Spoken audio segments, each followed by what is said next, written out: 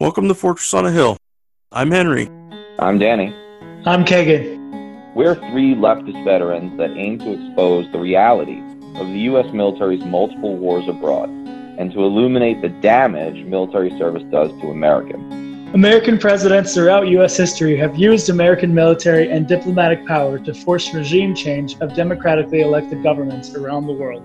Most veterans come from families vested in prior service, and American generals choose their own, ensuring diversity of thought never interferes with American warmongering. How can we stand by and do nothing while our military kills and destroys lives the world over, while telling Americans that all this death and destruction protects them from terrorists when nothing could be more false? Fortress on a Hill aims to change that.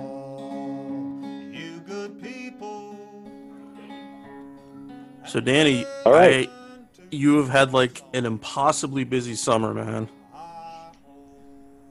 I certainly have. Yeah, look, I'm in this weird position. I think I've said it on the show before, where the worse the world is, the more it is like almost positive for my writing, because I literally cannot keep up with the news cycle.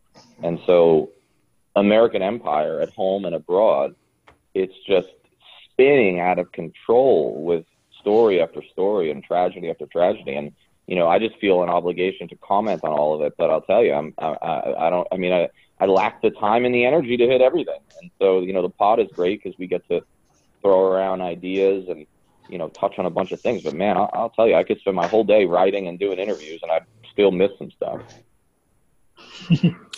Congrats on finishing out your Truth Dig series. Yeah, the history series. Oh man, what a labor of love that obviously was. I think it's a great series. We're gonna make it into a book. It's just an alternative look at American history from a more leftist and sort of more bottom-up grassroots perspective, right? Rather than a history of the elite. And I'm hoping it sells and some people actually pay attention, because I think we're in dire need of that kind of history. That said, one thing Americans ignore is our more recent history, and today we're lucky to have somebody on the pod, a really close friend of mine, Ryan Keene, who he lived the history, right? He lived recent history in Iraq, and then the tragic history of veterans since then, which is of course going to go on. So I want to introduce Ryan real quick, and he's born and raised in Ohio. That's where he's coming to us from. As for military service, he served in the Ohio Army National Guard from 2002 to 8. He had deployment with Task Force 134 at the high-value detainee site at Camp Cropper in Baghdad, Iraq, where he was from January to December 2005. Today, he's a proud stay-at-home father. He's got 3 amazing children. He's 100% disabled with the VA. He has PTSD, and he's been struggling with that in and out of treatment since 2006, which I think all of us on the pod know something about. He's an advocate of peer support locally for mental health issues. He's a fellow member with me, all of us, of About Face since 2017. That's Veterans Against the War. It came out of Iraq Veterans Against the War, which was formed in 2004. He participated in the national convention there in Seattle last year and in San Antonio this year, as well as took part in the Veterans Day action for About Face in Philadelphia. He's trying to start his own chapter of About Face in Ohio, which hopefully he has success with. And, the thing to know about him is he's an anti-war activist, an anti-imperialist poet. I recommend you check out his work, and a writer who is a contributor to the Peace Report by a fellow About Face member, Will Griffin. So, Ryan, thanks so much for coming on. Thanks, Danny, and thanks everyone on Fortress on the Hill for having me on. I just wanted to give a brief overview of my experience in the Ohio Army National Guard, specifically with my 12 months in Baghdad, Iraq, from January 2005 to December 2005. So I was in the Ohio Army National Guard from 2002 to 2008. When I joined, I was a 19 Kilo, which was an M1A1 Abrams tanker crewman. I was a part of an armored cavalry unit, which was mostly made up of tankers, as well as some infantry mortarmen and headquarters type of people. So we got ordered to deploy for Operation Iraqi Freedom in the summer of 2004. And as a group of tankers and infantry mortarmen who had Bradleys, we were told we weren't taking our tanks and that we'd be on up armored Humvees, being a combat security company doing route security. So we went to Fort Dix, New Jersey for Primo, and we trained for route security, as well as MOUT, which is urbanized warfare training. And the entire time we landed right after into Kuwait. Went to Camp Virginia, Kuwait. Everybody wasn't sure where we were going to be stationed, and there were some weird vibes going on. Nobody really was clear on our mission yet. So we ended up going to Baghdad at a little gray site called Camp Cropper, which was Iraq's HVD facility, high value detainee. And it was basically one of the three Iraq main prisons of Camp Cropper, Buka, and Abu Ghraib. Now, in 2004, Abu Ghraib was made infamous with the war crimes committed there that nobody but some untrained, isolated, and de-individualized enlisted people were punished for it. Philip Zimbardo is somebody I recommend, specifically Psychology of Evil, which he was an expert witness and worked with mental health with some of the Abu Ghraib corrections officers that committed these crimes. Now, instead of having more oversight and more cameras, both visual and audio, when I arrived in Camp Cropper, like maybe I'd expect after these horrendous war crimes were released to the public, thankfully, there was actually zero photography, zero video, audio order on our camp. So none of us, our company was in charge of Camp Cropper, both tower guards, as well as the corrections officers and escorts and all the things. Unless you were on the Task Force 134 list, you did not get onto Camp Cropper. And if you did get onto Camp Cropper, you would not have any audio or video capabilities. So now, as an untrained and confused group of tankers and Cav Scouts and infantry mortarmen, combat arms unit, we are in charge of the high value detainees in Iraq in 2005. Just a couple brief things I will mention about my experience. So there was a gentleman named Cyrus Carr. He was of Persian descent. He was an American citizen and a veteran of the U.S. Navy. He had gotten clearance through the FBI and the State Department to do a documentary because he was a filmmaker on Cyrus the Great, who he's named after. So the U.S. government knew fully well that he was in Iraq to film this documentary. And within weeks of him being in country in both Iran and Iraq, he was pulled over at a checkpoint. Him and his cameraman, they were in a taxi, just a regular city taxi guy that they had no connection with.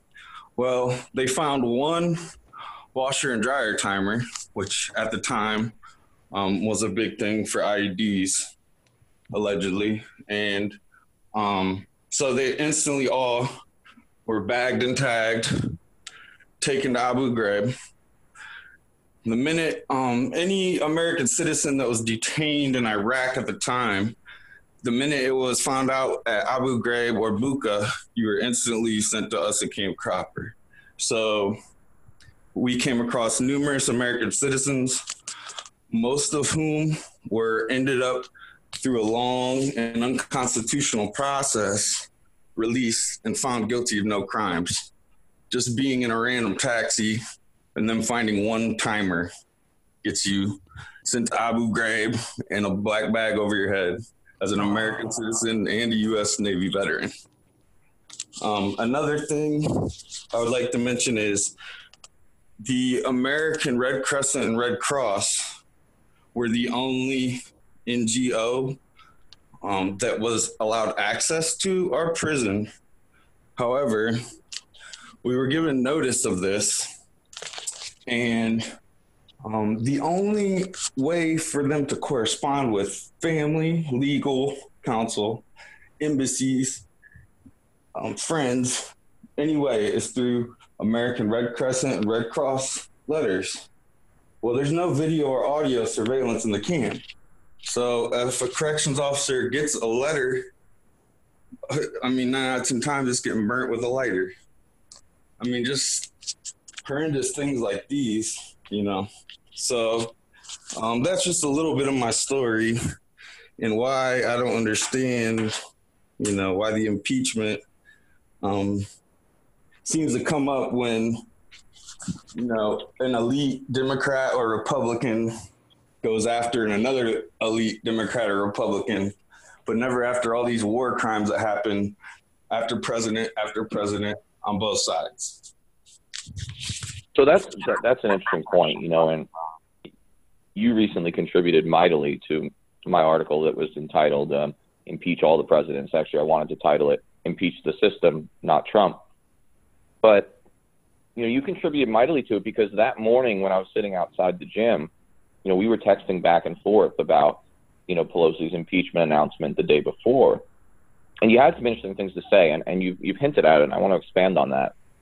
You know, you say how you don't understand why this, you know, attack on Biden, this inter-mainstream partisan problem is now the genesis for impeachment, whereas other things weren't. So, you know, expand on that a little bit, and then kind of let the listeners know what your concerns are about the United States and the Democratic Party specifically pursuing this impeachment, which will probably cloud out other things.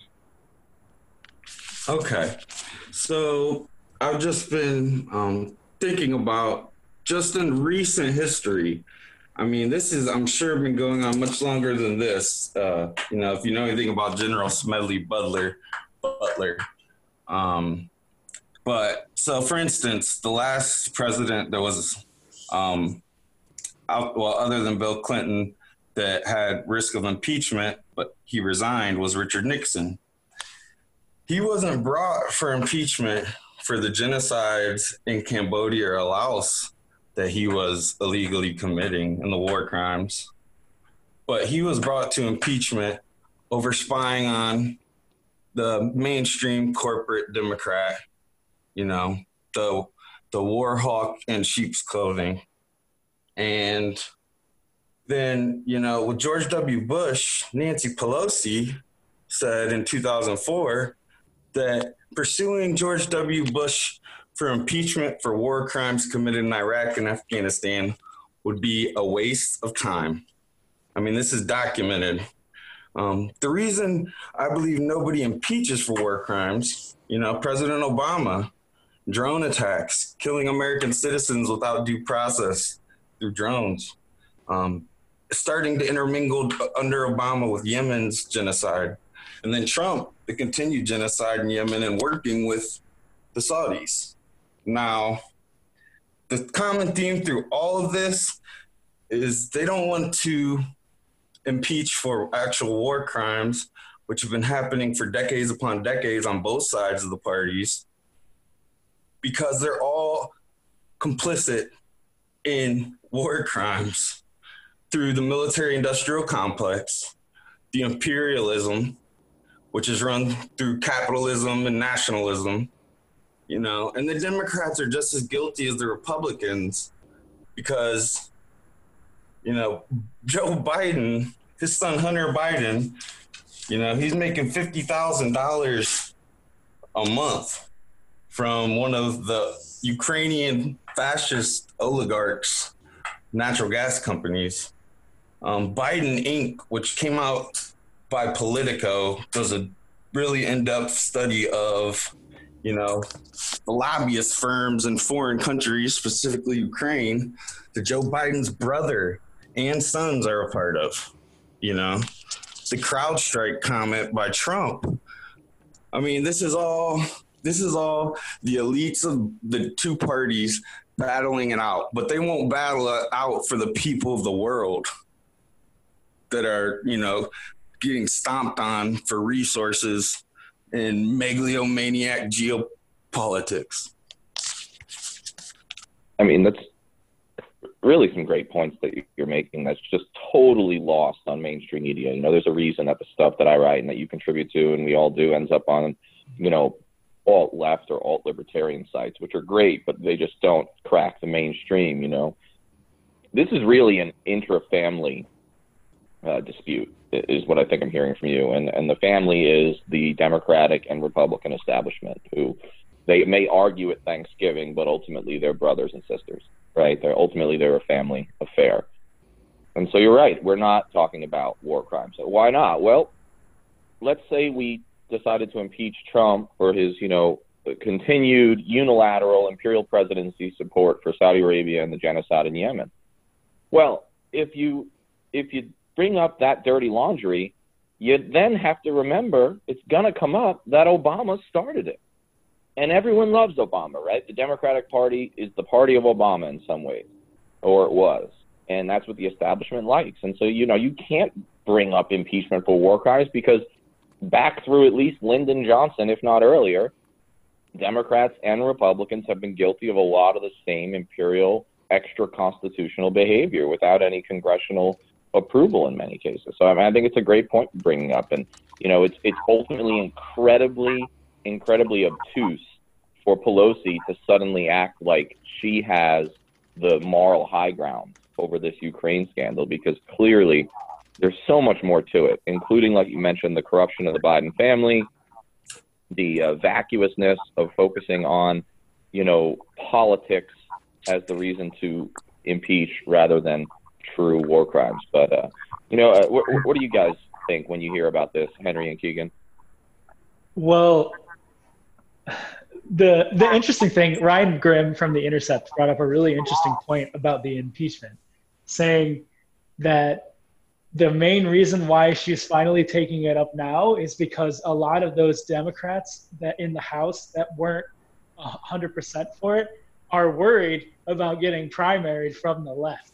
So there's this, so they were the ones that were knocking on her door being like, hey, we have to take this up because, like, this is the straw that's breaking the camel's back, basically. And so a lot of people were afraid for their own seats instead of, you know, and this just goes to the party politics thing of people being like, oh, well, I'm going to lose my seat, so I need to get behind this because a lot of people in our base are behind this. And so Nancy Pelosi finally felt like she had the backing and the political capital to go forward with this. So it's annoying because it's not even like necessarily about the substance of the matter. It's more just, oh, we finally have the votes to like make this impactful. So now she's taking it up. Can I quickly interject just one last thing I forgot to mention? Yeah. I mean, the reason they don't want to, you know, bring up war crimes, let's say on the example of bring up Trump for impeachment for work with the Saudis and genocide in Yemen, and Obama as well, and the illegal drone strikes and the start of Yemen genocide. Well, the Clinton Foundation has direct donations from the Saudi royal family as they're sending arms sales to Saudi Arabia more than any other country in the world. You know, you follow the money in these imperialist capitalist societies, because the corporate puppet masters are the ones that are pulling these strings of the figurehead corporate mainstream Republican and Democrat taking super PAC money, specifically after, Citizens United. It's a shame. Absolutely. One thing that I've been noticing is, and you guys tell me if it's been the same for you, the use of the word whistleblower has suddenly has a positive connotation now. Prior to this news cycle, the media was whistleblower equals leaker. They wouldn't say it. You wouldn't hear on CBS this morning that someone was a whistleblower. You would hear that they were a leaker under the Espionage Act. Why is it that Chelsea Manning, or Reality Winner, Daniel Hale, or Ed Snowden, why didn't they get this kind of treatment from the media when they were actual whistleblowers contributing to finding out the horrors that we're all talking about right now? It makes my ears want to turn inside out. That's amazing. That's beautiful, Brother Henry. I mean, you're so right.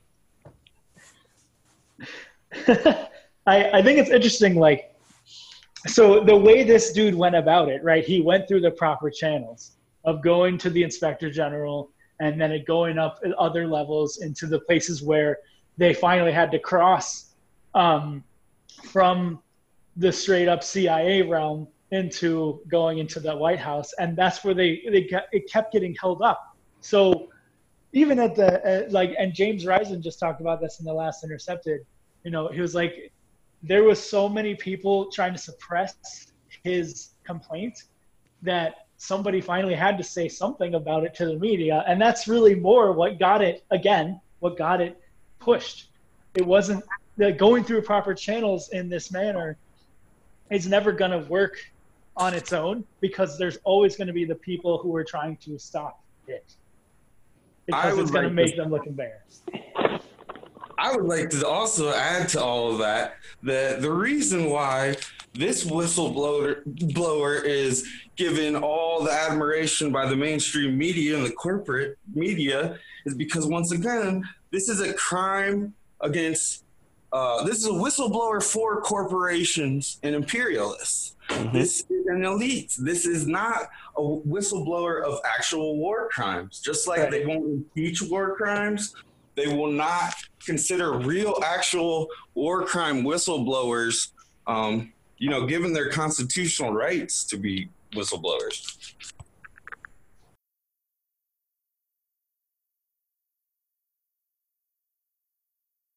I think, I'm the last guy who likes taking the position of defending Trump, but I think part of what determines how you're treated as a whistleblower is who you blow the whistle on. And so the crime ultimately of Manning and Snowden was that they had the audacity to blow the whistle on the Obama administration, the mainstream, highly respected among liberals, quote unquote, Obama administration. And the thing that's happening right now is the Democrats who run the House are so veritably obsessed with Trump.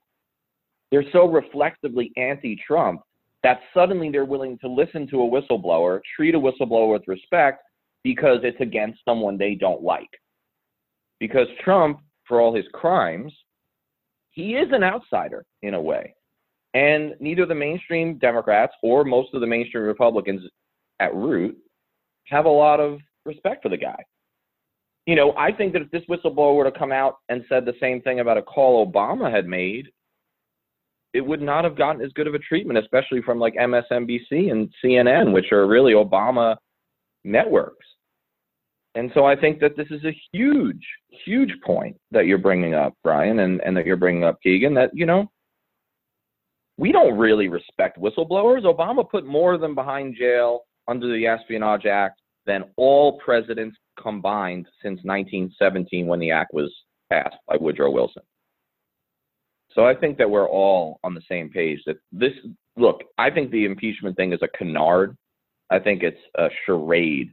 It's a political game. It's an entertainment mechanism that's going to increase media ratings, but it's certainly not in the interests of the American people. You know, Snowden released, you know, he blew the whistle on things that were crimes against the American people, being, you know, full-scale surveillance, right?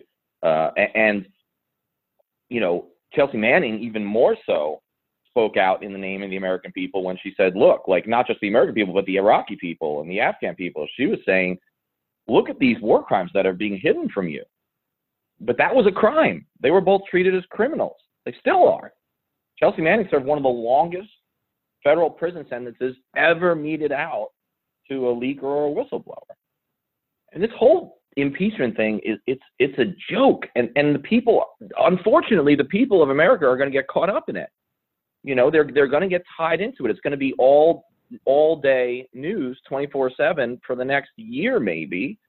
And what we're not going to talk about is, hey, the Afghan anniversary, our 18th full year of being there, entering our 19th year, is about to come up. I mean, that won't get 1/50th of the coverage of the latest tweet from Trump about the whistleblower, or the latest, you know, action taken by Adam Schiff or, you know, Nancy Pelosi. So I just think this is such an important topic for our listeners to pay attention to, you know, as we sort of transition to other headlines for the day. You know, I just want to re-emphasize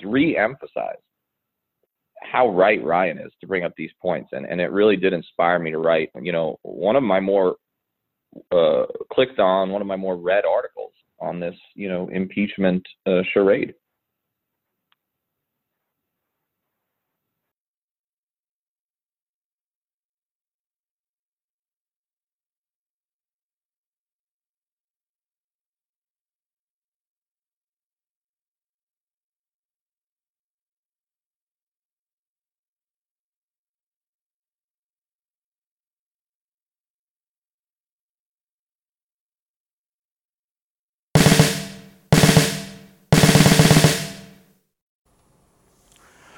The guys and I love doing the podcast. Being able to share our experiences in the military with allies and supporters means the world to us. But we can't do all the work. We need you to share an episode of ours with somebody, anyone whom you think might be affected by it. Maybe a young person looking to join the military, or parents advocating for one, conscientious citizens who care about the violence the U.S. wages in their name, advocates for women and people of color who understand the harsh environment the military can create for minorities and also inflicts on minorities across the globe, and anyone else you think it might affect. Please take a minute and share this with them. Now, our podcast is supported in a few different ways. First, there's Patreon, where we're blessed to have an array of wonderful supporters helping the guys and I pay for some of the podcast's expenses. Those who contribute $10 a month or more will be mentioned here as an honorary producer, helping keep you, our listeners, stocked with new episodes. But you don't have to contribute $10 a month to help us. For as little as $1 a month, you can help us keep going, paying for hosting and storage fees, transcribing old and new episodes, promoting and expanding the podcast, and other crap I can't think of right now.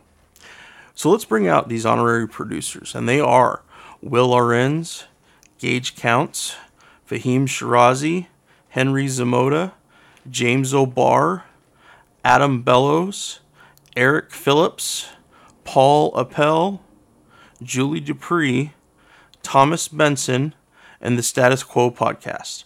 Your contributions are wonderfully helpful to us. Thank you very much. However, if Patreon isn't your style, you can contribute directly to us through PayPal at paypal.me/Fortress on a Hill. Or please check out our store on Spreadshirt. The great Bill Krapinski did an awesome job designing our first shirt, which you can find at shop.spreadshirt.com/Fortress on a Hill. Check for promo codes before you order. And now, let's get back to the podcast.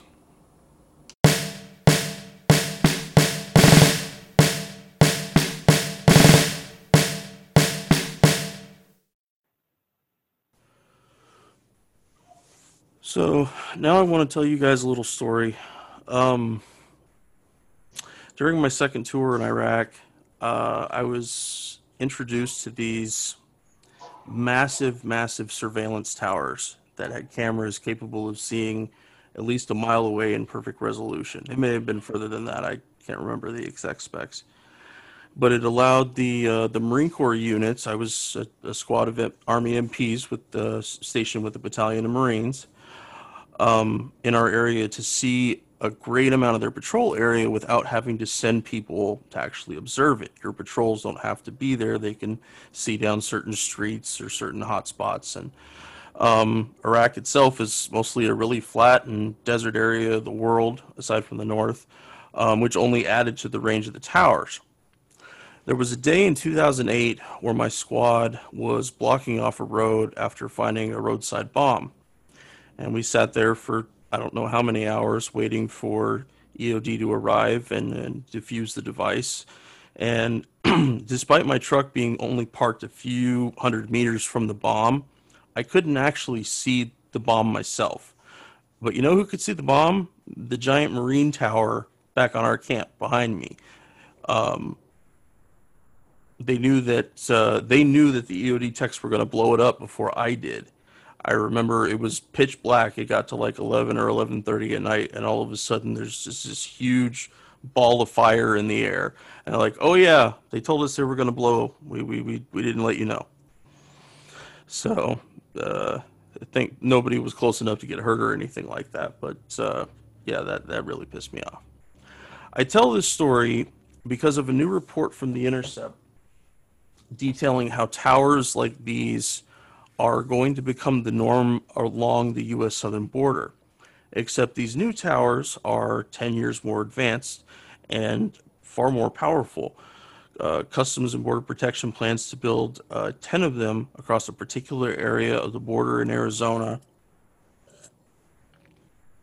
where the Tejano Odham Nations Reservation sits.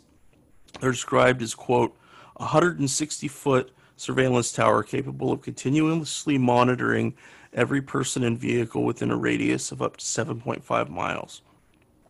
The tower will be outfitted with high-definition cameras with night vision, thermal sensors, and ground-sweeping radar, all of which will feed real-time data to Border Patrol agents at a central operating station in Ajo, Arizona. The system will store an archive with the ability to rewind and track individuals' movements across time, an ability known as wide area persistent surveillance. And the contractors doing the work at the border, they belong to an outfit called Elbit Systems. They are Israel's largest military contractor.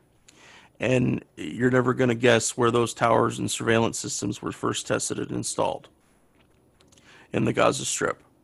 The Palestinian people have been living under this particular security nightmare where their homeland is both physically and digitally occupied every day, all day. And now, part of that nightmare is coming to our southern border. Now, keeping all that in mind, add that to this next headline here. An NSA targeting system known as Real-Time Regional Gateway, or RTRG, created and honed on America's many battlefields, including Iraq and Afghanistan, has helped connect NSA data with both American intel activities on far-off battlefields and intel from American allies. NSA analysts here in the U.S. can immediately sift through intel from multiple American allies and their activities on the battlefield, and vice versa.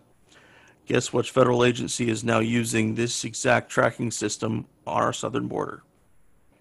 It's ICE. ICE uses this tool, they say, to combat drug smuggling and human trafficking, both horrible acts to be sure, but should they be fought using the same kind of intelligence capabilities we bring to our ostensible enemies overseas? The article from The Intercept on this topic makes it clear that countries using this system have no way of knowing how their intelligence is being used by allies in the furtherance of their own combat goals, and the same goes for American law enforcement agencies trying to use this intelligence. There are lots of parts to this narrative that are really horrifying, but today I'd like you guys to only focus on one.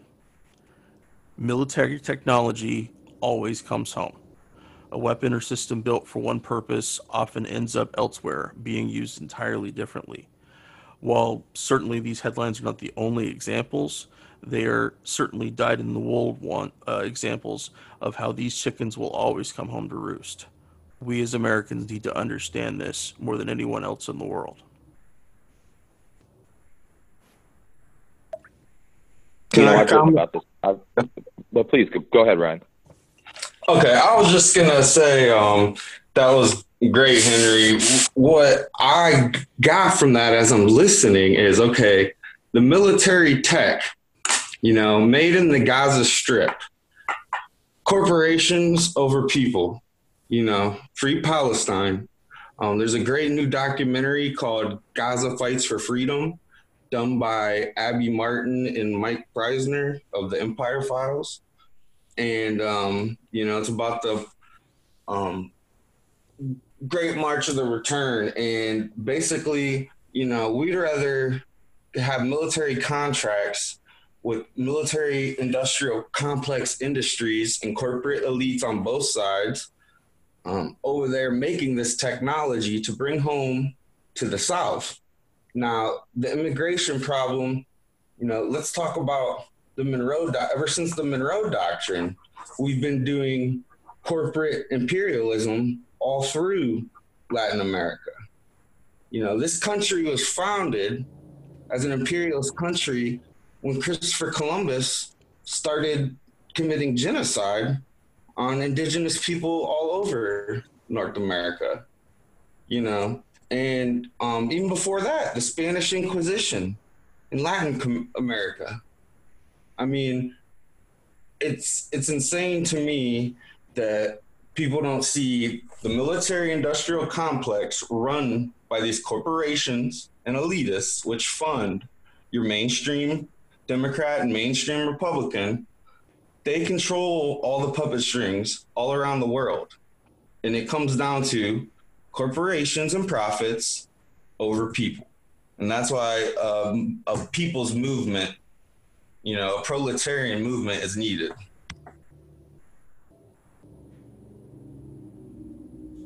I've written a lot about empire coming home. I've even titled more than one article as The Empire Comes Home, or This is What Happens When Empire Comes Home. And normally I write about surveillance on American people. Often I talk about the border. And Henry's headlines here combine both. And I think we have to start to be honest with ourselves about what occurs when you fight counterinsurgencies or whatever you want to call these terror wars since 9/11. When you fight these for 2 decades, it is historically inevitable that the technology and the tactics applied against foreign, usually brown folks, will inevitably boomerang back to the United States and be used first against our communities of color, whether they be urban ghettos or border refugee communities. And eventually after that, it'll come back on all of us, as we saw with like the Snowden allegations or the Snowden leaks, where we found out, wow, like even if you're a white Christian male, you're still being targeted by the NSA. Whoa, that got people to have some pause. You mentioned that Israel, of course, is complicit in all this. I mean, Israel has become the model. The surveillance and the occupation and the imprisonment of Palestinians in the West Bank, and especially in the Gaza Strip, that is what America has become. It's the model for American behavior on the border. Mexico, right, and everything south of the Rio Grande is the Gaza Strip and West Bank, so far as we're concerned. That's the enemy. Anyone on that side is the enemy. So surveilling them, brutalizing them, arresting them, dividing them from their children, that's all okay. And ICE is really just a domestic arm of the U.S. military and of the U.S. national security intelligence state. And we need to be banging the drums because, a famous writer who escapes me was talking about, Nazi Germany and saying how nobody stood up when different groups were, attacked, killed, imprisoned by the Nazis. And this writer said something to the effect of, first they came for the communists, the Nazis came for the communists. And I didn't say anything because I wasn't a communist, you know. And then they came for the socialists, and I didn't speak up because I wasn't a socialist. And then they came for the Jews, and I didn't speak up because I wasn't Jewish. And when they then came for me, there was no one left to speak up for me. And that's how I feel we have to treat the most marginalized communities among us, whether they be peoples of color within the states or peoples of color, migrants and refugees, in many cases from U.S.-backed wars and U.S.-backed oppression. We need to stand with the least among us, like Christ might have said, hint, hint. Because if we don't, there's going to be no one left to speak up for the rest of us. And it's just the right thing to do, of course. Absolutely. I think the mission creep is really interesting just because, NSA has, they basically work everywhere. And so when you have somebody that uses something in theater, of course, it's going to be shared with the other agencies or the other parts of the agency, right? So like we have a NSA facility in Texas, in San Antonio, and mainly they are about like drug interdiction or whatever, just like monitoring things. But I can only imagine with everything that's been going on and the push from the administration, I can only imagine that they are being used for other purposes, or as we're seeing, they are being used for other purposes, at least the technology. And the way that information sharing has become so easy these days, it's so easy to, and that's what's so scary to me about the RTRG program being used on the border, is that you have law enforcement and ICE officials who maybe don't have the clearance to look at the products that are being made.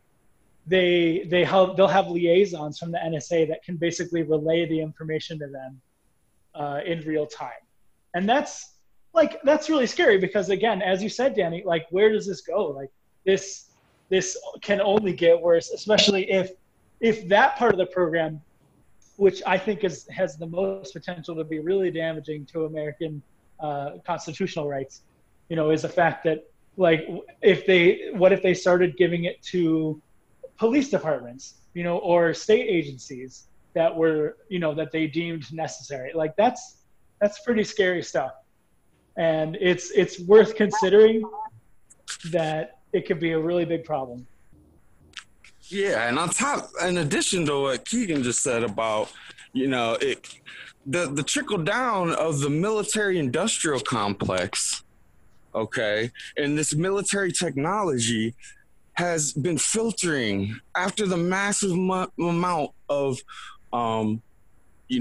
tanks and Humvees and assault rifles and all these things that were made for the false flag, war on terror.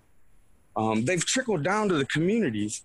I mean, after the police murdered Michael Brown in Ferguson, it looked like a war zone. I mean, and these are just local law enforcement, a lot of who have PTSD and have been traumatized either by veteran services or by, being a law enforcement officer and some of the traumatizing circumstances you come across. And these corporations, instead of investing and protecting people and maybe investing in some mental health, no, they'd rather invest in these corporations, in these military industrial complex industries. And it trickles all through the private community too, It's mass incarceration and mass surveillance. It's insidious. And I'm going to tie this to Trump somehow. It seems like you can always tie everything to. But think about his base, right? His base, we're told again and again, and I think it's partly true, is the disgruntled white working class, right?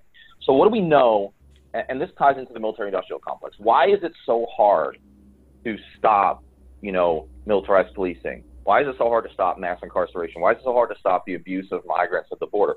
Well, it's hard to stop because it is a money-making machine.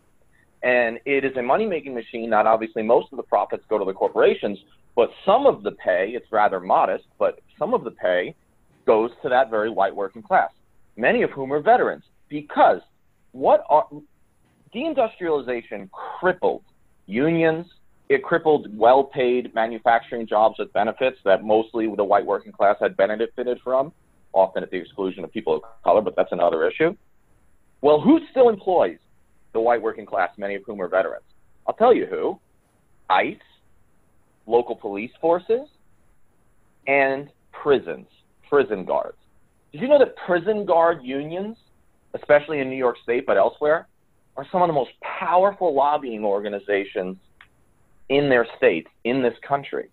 Because they want more prisons built, because it's an employment issue for them. The white working class has to work somewhere. And there's no longer much being made in this country since we've handed most of our manufacturing jobs overseas and sold out the working class of all colors. You know, it's really, really hard to close a prison. It's really, really hard to shut down ICE. And it's really, really hard to downsize the militarization of police, because it's an employment mechanism and it's massive profits for the military-industrial complex. This is the refuse of empire. And I'm really glad we talked about this today. Let's not, forget, this is all, whether it's the new proxy wars that have been privatized with contracts going out to KBR and Halliburton and everybody else, or the privatization of the mass incarceration of the United States and these private for-profit prisons. They need to be shut down immediately.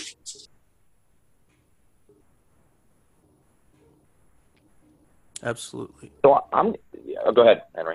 Oh, no, I'm good, Danny. So I'm going to pivot us once more to our final headline of the day. And it's all related and it's all depressing. There are days where I wonder, is this good for me? I mean, personally, the writing and the podcast and the speaking, there are days where I get pretty low. And I'm sure everyone on the pod right now, right, all four of us can probably relate to this. There are days when I feel low because I don't tell good stories. I don't tell happy tales. I don't talk about happy things.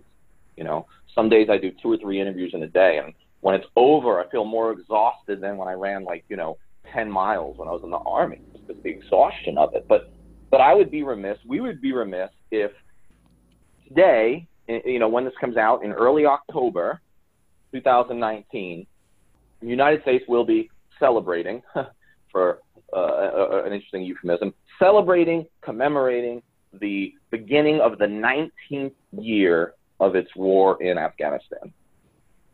Let that sink in for a minute. 19 years at war in one country. Longest war in American history. Before that, it was the Philippine-American War, or the Philippine-American Massacre, where we killed 1/6 of the population in that country. I just wrote about that. No one remembers. Done the same thing to Afghanistan. So what's happening around this 19th or 18-year anniversary, the beginning of the 19th year of U.S. involvement in Afghanistan? Well, we had Afghan elections just recently. We don't know who won yet. We never seem to know. It takes about 3 weeks to have a winner in Afghanistan. It's a pretty antiquated voting system. What's certain is it's going to be close, it seems, from early results. Abdullah and Ashraf Ghani are facing off again.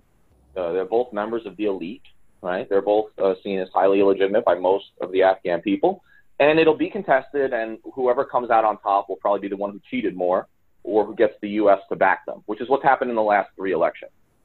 And whenever this happens, you'll hear lots of stories, right? Lots of heroic yarns about people dipping their finger in ink and, showing courage to vote in the face of Taliban threats. And that is all brave. But let's get down to the nuts and bolts reality. 20% of Afghans went to the polls. 20%. All-time low. What does that tell us? Well, it tells us a few things. We know that about half of Afghanistan is either in the control, or being contested by the Taliban.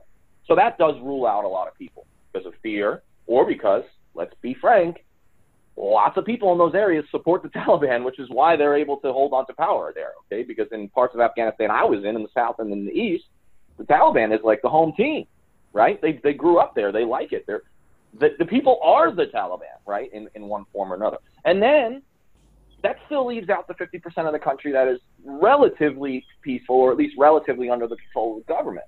Well, why didn't those people come out? Why did less than half of those people come out? That's apathy. That is the feeling, and we see it in America on a smaller scale, a growing scale, though.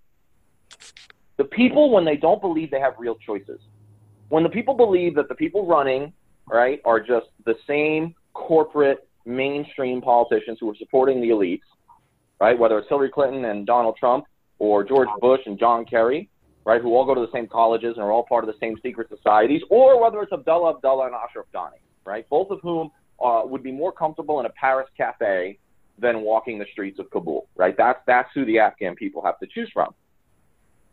And so it tells us how illegitimate most Afghan people find the U.S.-backed, the U.S.-propped-up government. And this is not really democracy, okay? When 20% of the people come out to vote in a civil war-ridden country that's occupied by a foreign power, who ultimately, that's being the U.S., who ultimately pulls the string, right? This is a charade too. This is the illusion of democracy, not the actuality of democracy, right? The illusion that Afghans have choice. Yes, but the reality is they only have choices that we give them.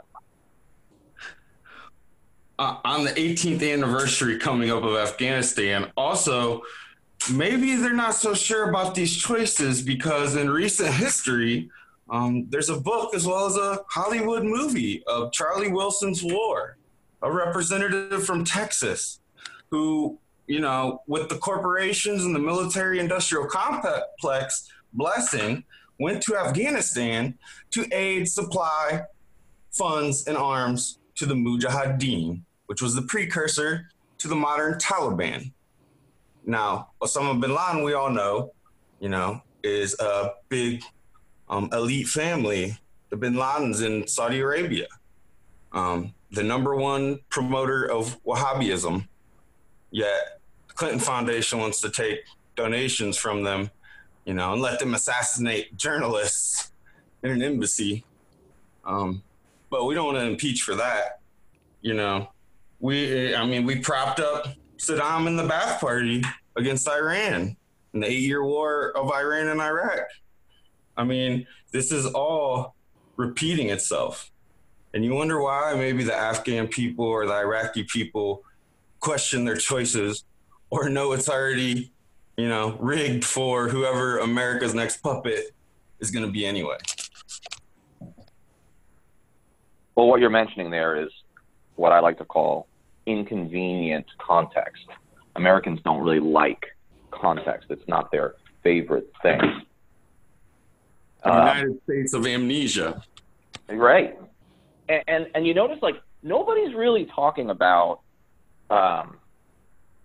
women in Afghanistan in the correct way. What I mean by that is these neocon and neoliberal zealots who keep telling us we have to stay in Afghanistan or, I don't know, the world is going to end, right? You ever notice that they don't talk about the fact that they themselves in the 1980s backed the Mujahideen against the Soviet-backed socialist government of Afghanistan. Now, that socialist government of Afghanistan, while imperfect, as most authoritarian states tend to be, whether they are socialist in makeup or capitalist, that socialist Soviet-backed regime was the most progressive for women's rights and minority rights and religious secular freedom of any government Afghanistan has ever had. So don't tell me Max Boot, Rachel Maddow, you know, the neoliberal to the neoconservative, you know, range of people. Do not tell me we have to stay in Afghanistan in order to protect the poor Afghan women. This war was never about that. This war was about revenge first, ill-conceived revenge. Then it was about domination of resources and the projection of power. And ultimately, when there were no other reasons to stay, when nothing made sense, when no other justification existed, it had its inertia of its own. And the inertia, scientifically speaking, not my strong point, is driven by something. And it's driven by profit. And it's driven by our hyper-capitalist, extractionist system. And exactly. So now I find it incredibly obtuse for these people to say we have to stay for women's rights. Well, it's interesting, like with the Taliban, like say that we end up going back to the table with them, you know, they're going to have some they're going to have some demands, right? And I mean, I feel like we might have to give up some of our Western ideals in order to create peace there, right? Like we have to acknowledge the fact that the Taliban controls roughly half the country, right? Like we wouldn't be able to move forward if we didn't realize that they have a very specific way of doing things. And while we may not agree with it as Americans with our Western values, what is the better outcome? Do we continue to stay there and prop up this government that does nothing for its people and enriches themselves? Or do we try to move forward with a peace that may be hard for us to swallow as with our Western democratic ideals? You know, and that I think is what is like the corporate media doesn't necessarily want to acknowledge. They don't want to acknowledge the fact that we might have to make some hard choices and some hard concessions for peace in Afghanistan. And I don't believe these neoliberal talking point puppets on the corporate mainstream media, both on left and right, they realize that when you identify a certain group that you want to save, you're propagating the savior complex of manifest destiny, which is exactly what the imperialists and the corporate oligarchs that run the military industrial complex on a geopolitical level, that's what they want you to have, is that blind nationalism. And even if maybe you're not on the right wing and don't have the rah-rah waving American flag, but you're a neoliberal pundit on MSNBC or CNN, you're still hiding or giving the opportunity for the military industrial complex to commit further war crimes and profit on, bombs and guns over people, and just destroy and obliterate people of every shape, size, regardless. So I don't understand how they don't understand that we propagate torture and war crimes and violence more than anyone in the world. It's a sad anniversary, isn't it? I mean, it's a sorrowful one. I think all of us, in kind of like wrapping this up slowly, I think all of us on the pod, obviously we're all soldiers, right?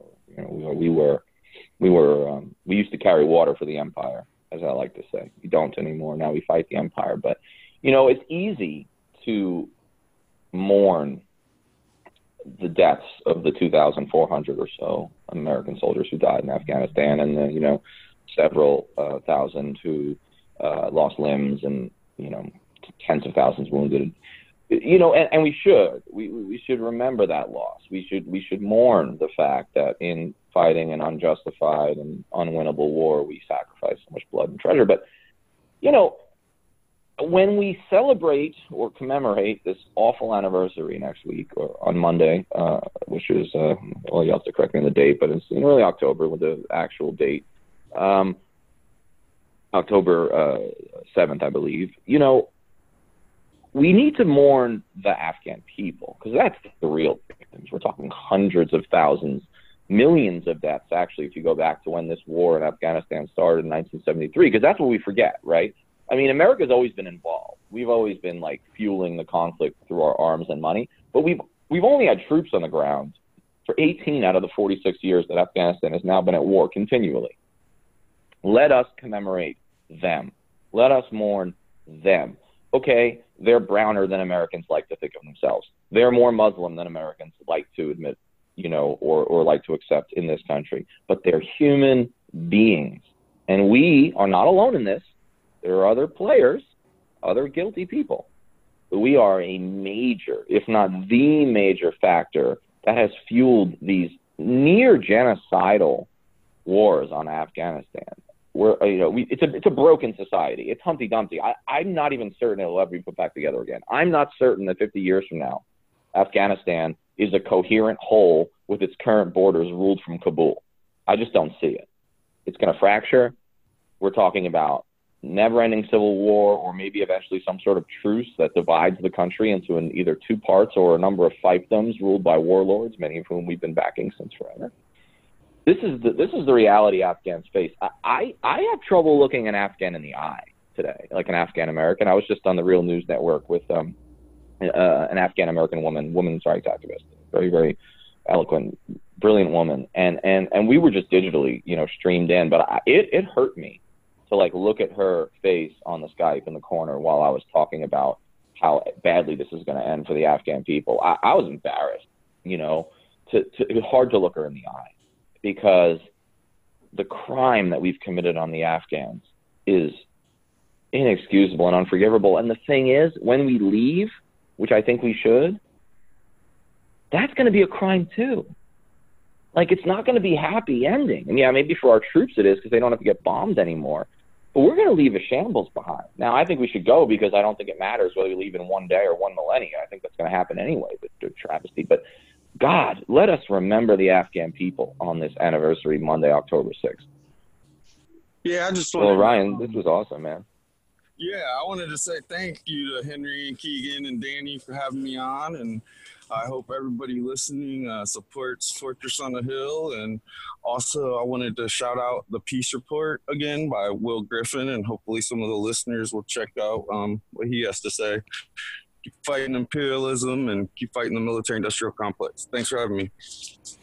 Thanks, Ryan. Thanks, Ryan.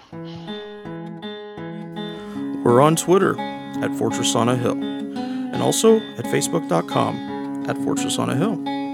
You can find our main blog page and our full collection of episodes at www.fortressonahill.com. iTunes, Stitcher, Google Podcasts, Patreon, Spotify. You name it, almost anywhere you listen, we're already waiting for you. And hey, we're always in the market for more Patreon supporters. Please consider becoming a patron at patreon.com. And if you're not into giving us a monthly payment, think about giving us a couple bucks on PayPal. The link is in the show notes. Skepticism is one's best armor. Never forget it. We'll see you next time. Come on, you good people, and listen to my song. I hope you'll pay attention. I will not be